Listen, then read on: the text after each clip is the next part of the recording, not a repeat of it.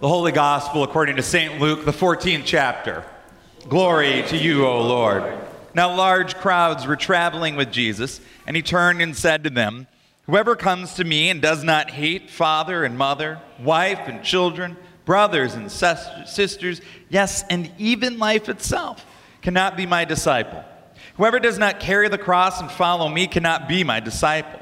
For which of you, intending to build the tower, does not first sit down and estimate the cost, to see whether he has enough to complete it?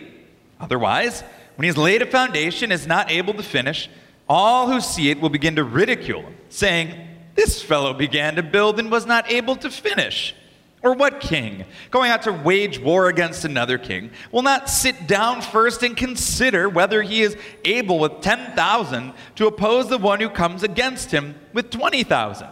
If he cannot, then, while the other is still far away, he sends a delegation and asks for the terms of peace. So therefore, none of you can become my disciple if you do not give up all your possessions. Salt is good, but if salt has lost its taste, how can its saltiness be restored? It is fit neither for soil nor for the manure pile. They throw it away. Let everyone with ears to hear listen." The Gospel of the Lord. Praise to you, O Christ. The assembly may be seated.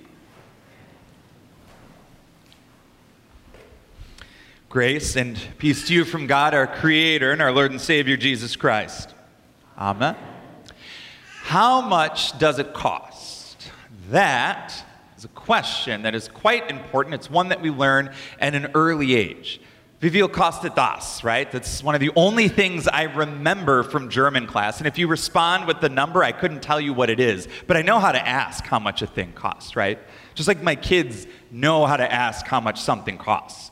We go to the store and you stand in the toy aisle and that's all you hear is, how much does this cost? How much does this cost? How much does this cost, right? We do that. It's the same question my wife asks when we return from the toy store and I've bought something and the first words out of her mouth are, "Zach, how much did that cost," right? We do that because we need to know. It's part of a larger decision-making process that we engage in, right? When we ask that question, what we're trying to do is figure out for ourselves, is that something we're willing to give up, right? If the price is right, we buy it. If it's not, we keep looking, right? This is how we go through our daily lives. And this idea of cost is really important today in our gospel. Today, Jesus is telling us what it's going to cost for us to be disciples, followers of Christ. And the spoiler alert is, it's a lot, right? It is a lot. And that's hard because I'm a bargain shopper. I'm going to tell you right now, I don't like paying full retail price. I'm a thrifty kind of a guy. But Jesus makes it pretty clear he's not here to play let's make a deal with regards to greater things, the kingdom of God. The price is what the price is, and a steep price it is, right? It includes perhaps our relationships, our possessions, and even our lives. So today, therefore, we have to ponder that question, right? Are we willing to pay what it costs to be disciples, to be followers of Christ? And this idea of cost is sort of unique here in our gospel today. It's the only place in the New Testament that word cost appears. And it's in relationship to the first of two very brief parables that Jesus tells, right? The parable about a land developer who's decided he wants to build a tower. And the first step in building anything is to ask the question, what is it going to cost? This parable hits a little bit close to home, seeing as to how we've just lived through a few building projects in the past years. Believe it or not, the question, how much does it cost, was one we asked over and over and over and over again. As we were visioning what we could potentially do, the first and most logical question to ask was, what's it going to cost? When we sat down and interviewed the various contractors to see, we asked, what's it going to cost? When we raised the funds, we asked, what's it going to cost, right? And then, during the project itself, a broken truss, right? What's it going to cost? Asbestos floors everywhere in this entire building. All right, what's it going to cost? right? The gold-plated toilet in the parsonage. Hey, what's it going to cost, right? We ask all of these questions because we have to know what's it going to cost. Why? Well, Jesus tells us why. He says, because look, if you don't know what it's going to cost, you don't want to be the fool who starts a project and doesn't finish it. People are going to ridicule you, right? And I don't like being ridiculed. So we ask this question to ensure that the foundation we lay is one that we can finish building upon, given the resources that we have.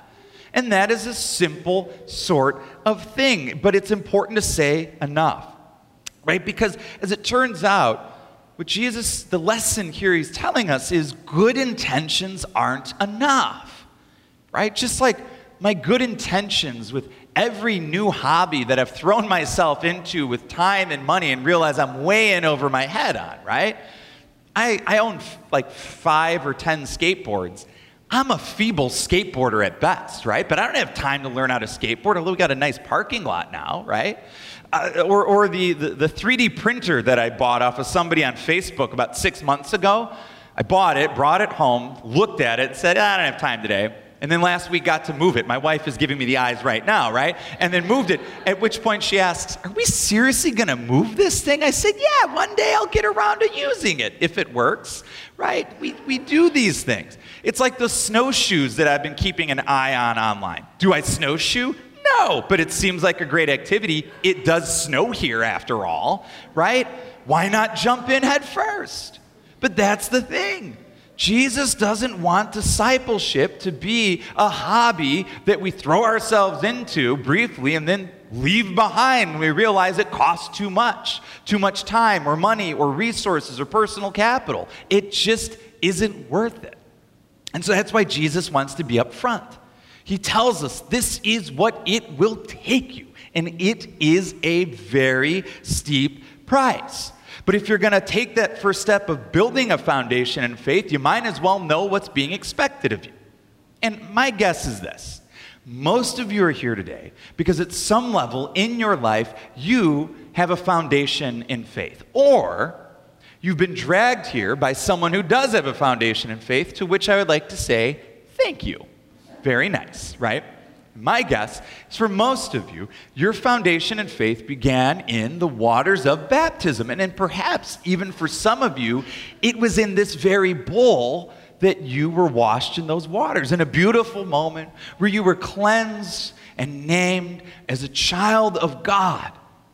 But our liturgy is really interesting because in that beautiful moment of baptism, we tell you exactly what it's going to cost. Listen again to what it is that we ask of you. That when you are baptized, right, you are to live among God's faithful people, to come to the Word of God and the Holy Supper, to learn the Lord's Prayer, Creed, and 10 Commandments, to hold in your hands the Holy Scriptures, to be nurtured in faith and prayer, so that you may learn to trust God, proclaim Christ through word and deed, care for others and the world God made, and work for justice and peace. That is what it costs to build upon that foundation of faith that was likely laid here or somewhere through the waters of baptism. That's what you build upon. That is our goal. And even if we just take that last little part, it's a lot. Work for justice and peace in the world requires us to weigh what it's going to cost. Just like our second parable, where the guy who's going out to war has to weigh whether or not he can afford to have peace in that way. Sometimes peace is going to cost us compromise. I'm a stubborn person, believe it or not. Shocking, I know. I don't like to compromise. But sometimes, in order to keep peace, that's what we have to do. We have to reconcile our differences, meet in the middle, and say, I may not have everything I want, you may not have everything you want, but at least we can live peaceably around our disagreements. Other times, peace comes at the expense of conflict, going to war, fighting for justice for those who have none, much like our litany to begin the service referred to. Peace, you see, sometimes requires conflict. This isn't news. A few weeks ago, Jesus told us just that. He said, look, I didn't come to bring peace. I rather came to bring division. Jesus has set us up for this moment, telling us this is what it costs. You're going to have to give something up along the way. And he knows this because he himself is going to work peace through the conflict of the cross. In many ways, Jesus has a life or death decision to make. And the decision he makes is death. He makes the decision to accept that reality of the cross so that we may have an opportunity to live. And that is so central to our faith.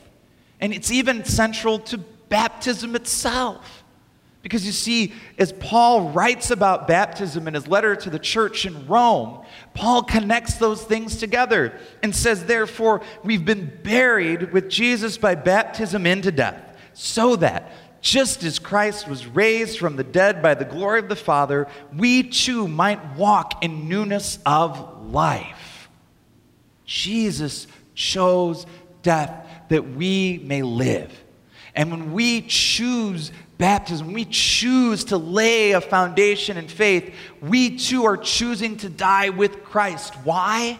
That we may experience newness of life.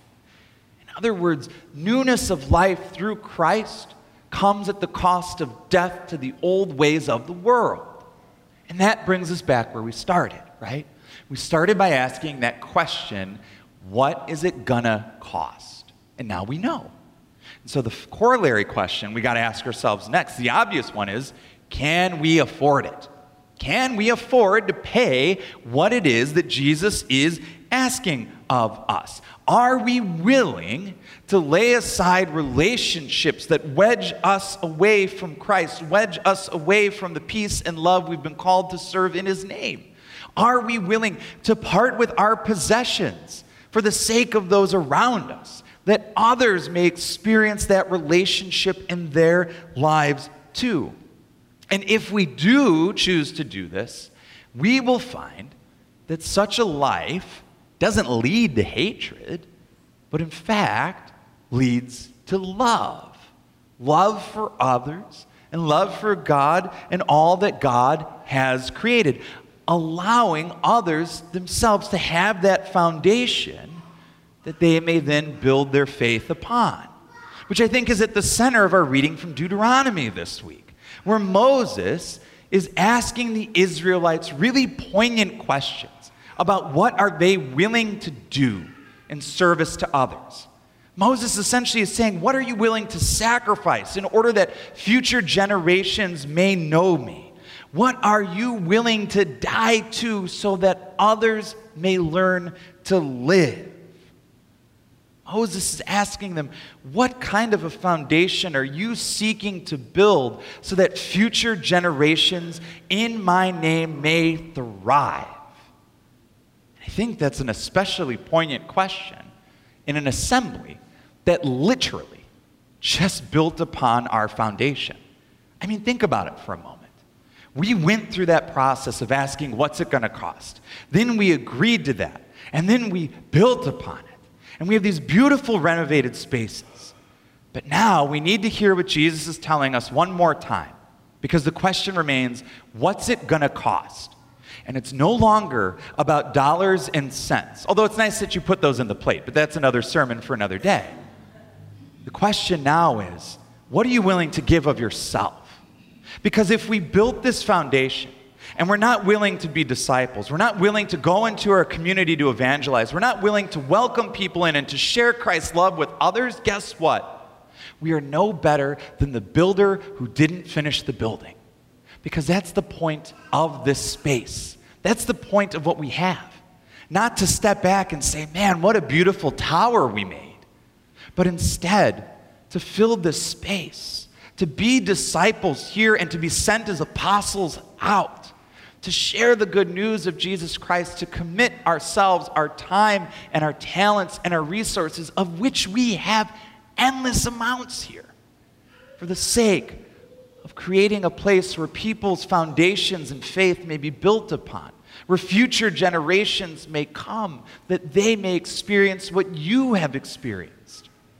And I think that's the joy of this whole experience for me as pastor, is to see how often in this process I heard people talk in terms of future generations, how we look forward to the children that will fill this space, the children that will grow in their faith, the people that will come here to know Christ and, yes, even die and be buried in this place.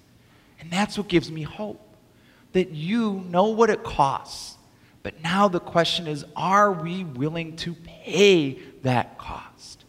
And I hope and I pray that your answer hasn't changed, and that in the days to come, we are willing to do the work ahead of us, because now that construction is over, the true work begins.